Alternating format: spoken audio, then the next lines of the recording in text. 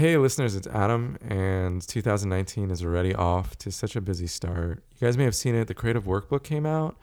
It is a process-oriented guide to helping you set goals and visions for the coming year. It's an accumulation of hundreds of hours of work of me working with individuals and groups on helping them reach their creative goals. Go to the website, notesonyournotes.com/2019, or just go to the main website and click on Creative Workbook. It is there for you, a gift. Merry Christmas.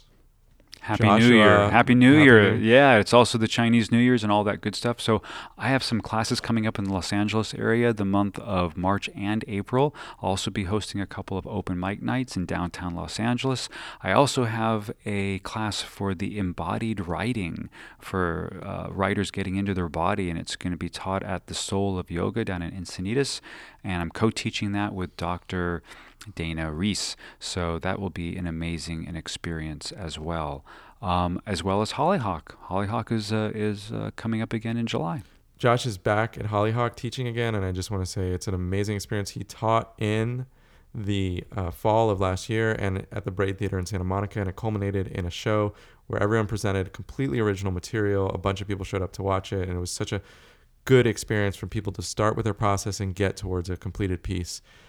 So much to offer this year, and there'll be more, so stay tuned. Enjoy the show. Now arriving downtown Santa Monica Station.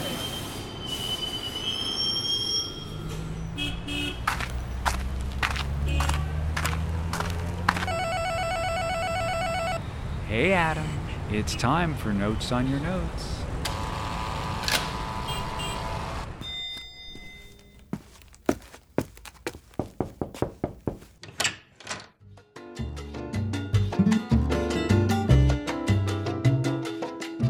I'm Adam Lesser. And I'm Joshua Townsend Zellner.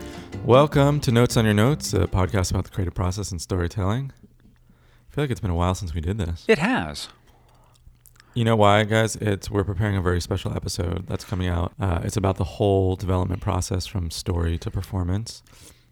And we worked with a writer I know, Hannah Smith, who's really talented, and she brought in something at like a early stage, and then we gave her rounds of notes. And so we've been working on that, and you see progressive drafts. You see the actual development process. Yeah, it's going to be exciting. I don't think anyone's ever done it quite like this before. We're one piece, over several episodes. Yeah.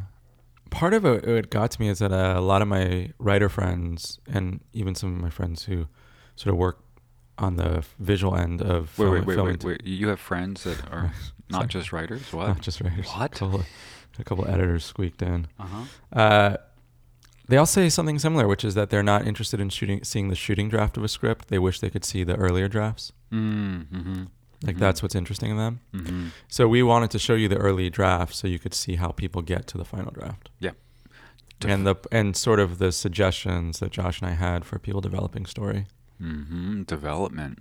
It's all about development. It's about defining and redefining your taste and, exploring it and seeing what's real for you.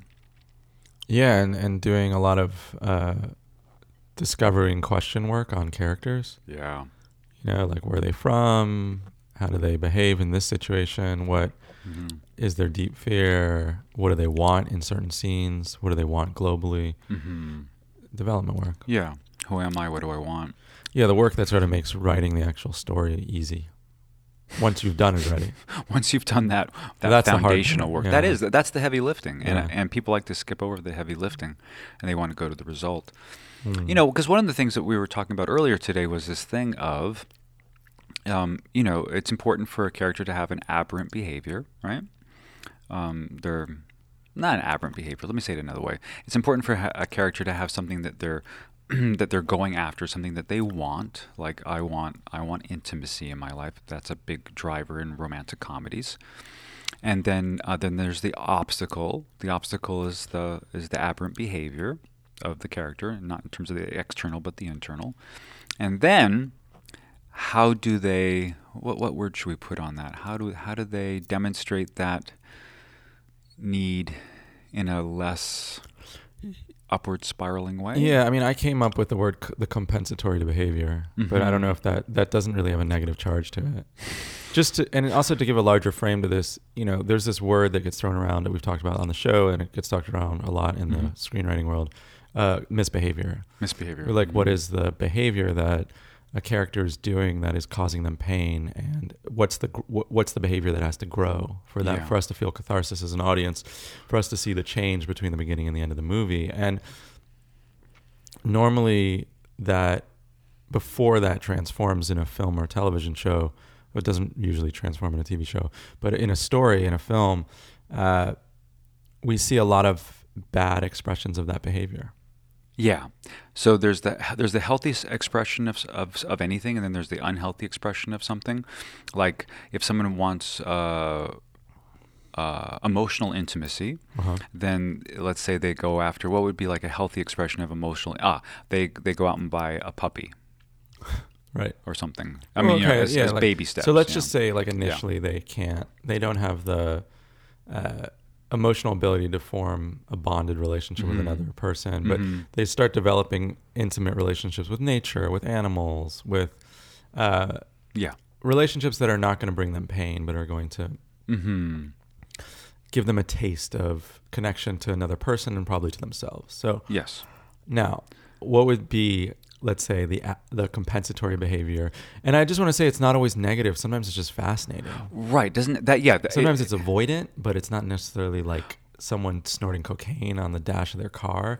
Right. But see, here's the part that I think is exciting, is that if you do this work, if you do the groundwork to find this, which is not necessarily going to be something that drives your story, but it will be one of the indicators that you can use as a callback to show the growth of the behavior in the healthy direction of your character. Meaning, if someone's looking for emotional intimacy and they do the healthy behavior of going out and they get a puppy or whatever, or they hang out with children, or I don't know, whatever it is, and everyone kind of agrees that's the healthy side of it.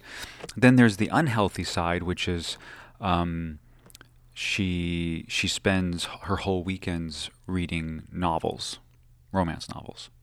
Oh, right. Right? And so then as her healthy behavior starts to increase, then we see her less and less reading those romance novels, even to the point where at the end of the story, she gives away her romance novel collection.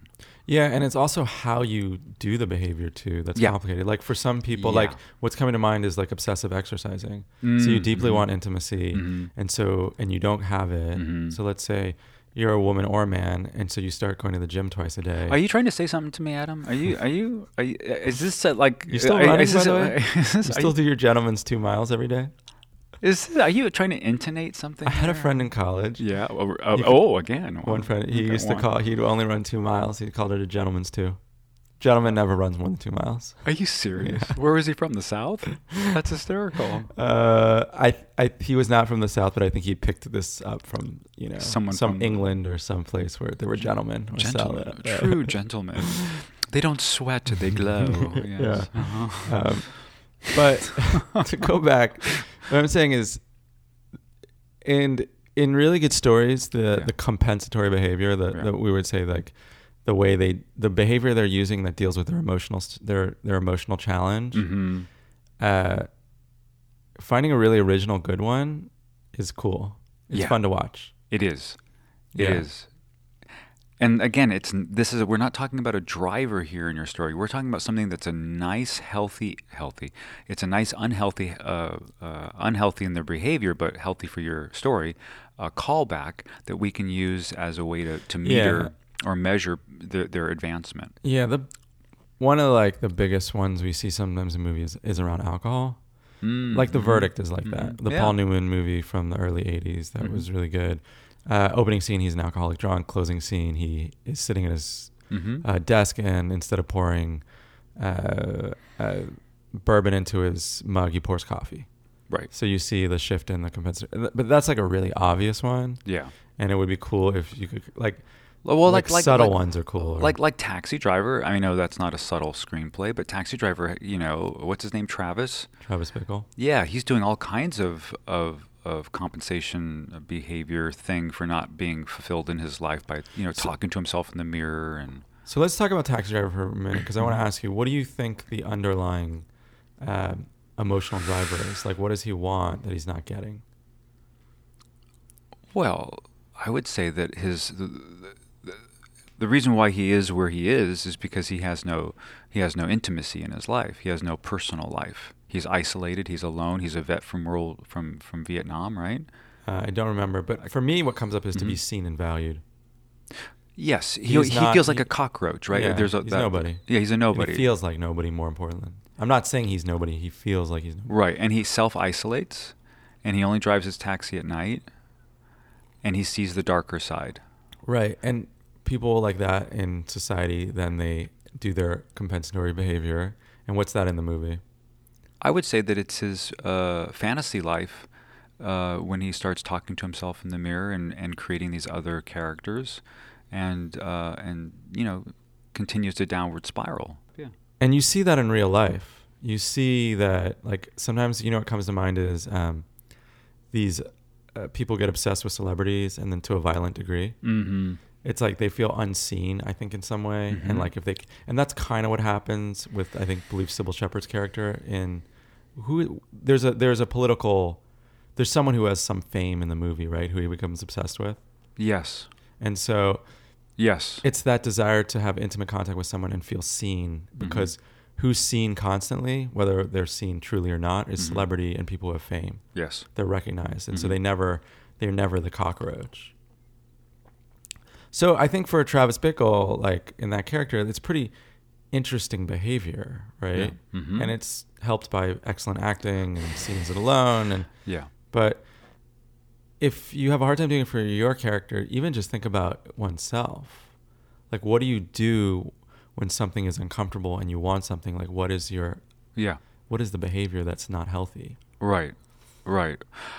And like you were saying, and what I was saying as well, about the behavior in and of itself doesn't have to be unhealthy. Like, reading in and of itself does not have to be healthy. Right. But spending all weekend reading romance novels and having a whole collection, and you get a new one every day, then you get into, other waters. It's not unhealthy to go feed pigeons in the park, Well, it is for the pigeons, because they're usually getting gluten bread. They don't like Wonder Bread. Yeah, there's a lot of problems with constipation. Anyway, celiac disease in pigeons in the park. But yeah, so people can go to the park and they can feed pigeons once, but if you're doing it 2 or 3 times a day, then it's like, ooh, what are we trying to compensate for here? So this is just like a really quick little, a quick one, because we've had a lot of longer, podcasts recently. So I want to just give like a little tip, another little layer to look for in your story today. Could we maybe produce like a writing prompt that would help someone do this kind of development work for a character? What a good idea, Adam. I feel like that would be a wonderful thing to put in the show notes. No, we're gonna do it right now. Oh. First rule about podcast clubs: there are no show notes. That's right. First rule about Actually, I have been doing some show notes recently. Yeah. I'm gonna try. I'm gonna take a stab at it. And the power of soon. Okay, go. The power of soon. Josh is like, way not to go for depth. In instant gratitude. I think it could be as simple as when my character doesn't get what he needs emotionally, this is how he responds. And then fill in the blank. These are the day-to-day behaviors that are present for my character when they get ready in the morning. This is what they're thinking and this is what they're doing. Because I feel like it starts to get like subtle at that level, like this is how the person meets the day. Okay. For the person who's lonely and wants intimacy, maybe it's reading the romance novel, but maybe it's also obsessing over their eye makeup in the mirror. Okay, I'm with you. It's like you start to explore, like, if someone has this feeling, how might they react? And the easy way to do it research-wise is to read a memoir or something of someone who is like this, or to talk to people. But what's interesting about character development is, like, for someone who's lonely, there are 1,000 manifestations, 1,000 faces of that misbehavior. Yes. That's why it's interesting. That is. So, does the person build an avatar online and live their life out that way? Like, what are all the layers? I like that. I like that a lot.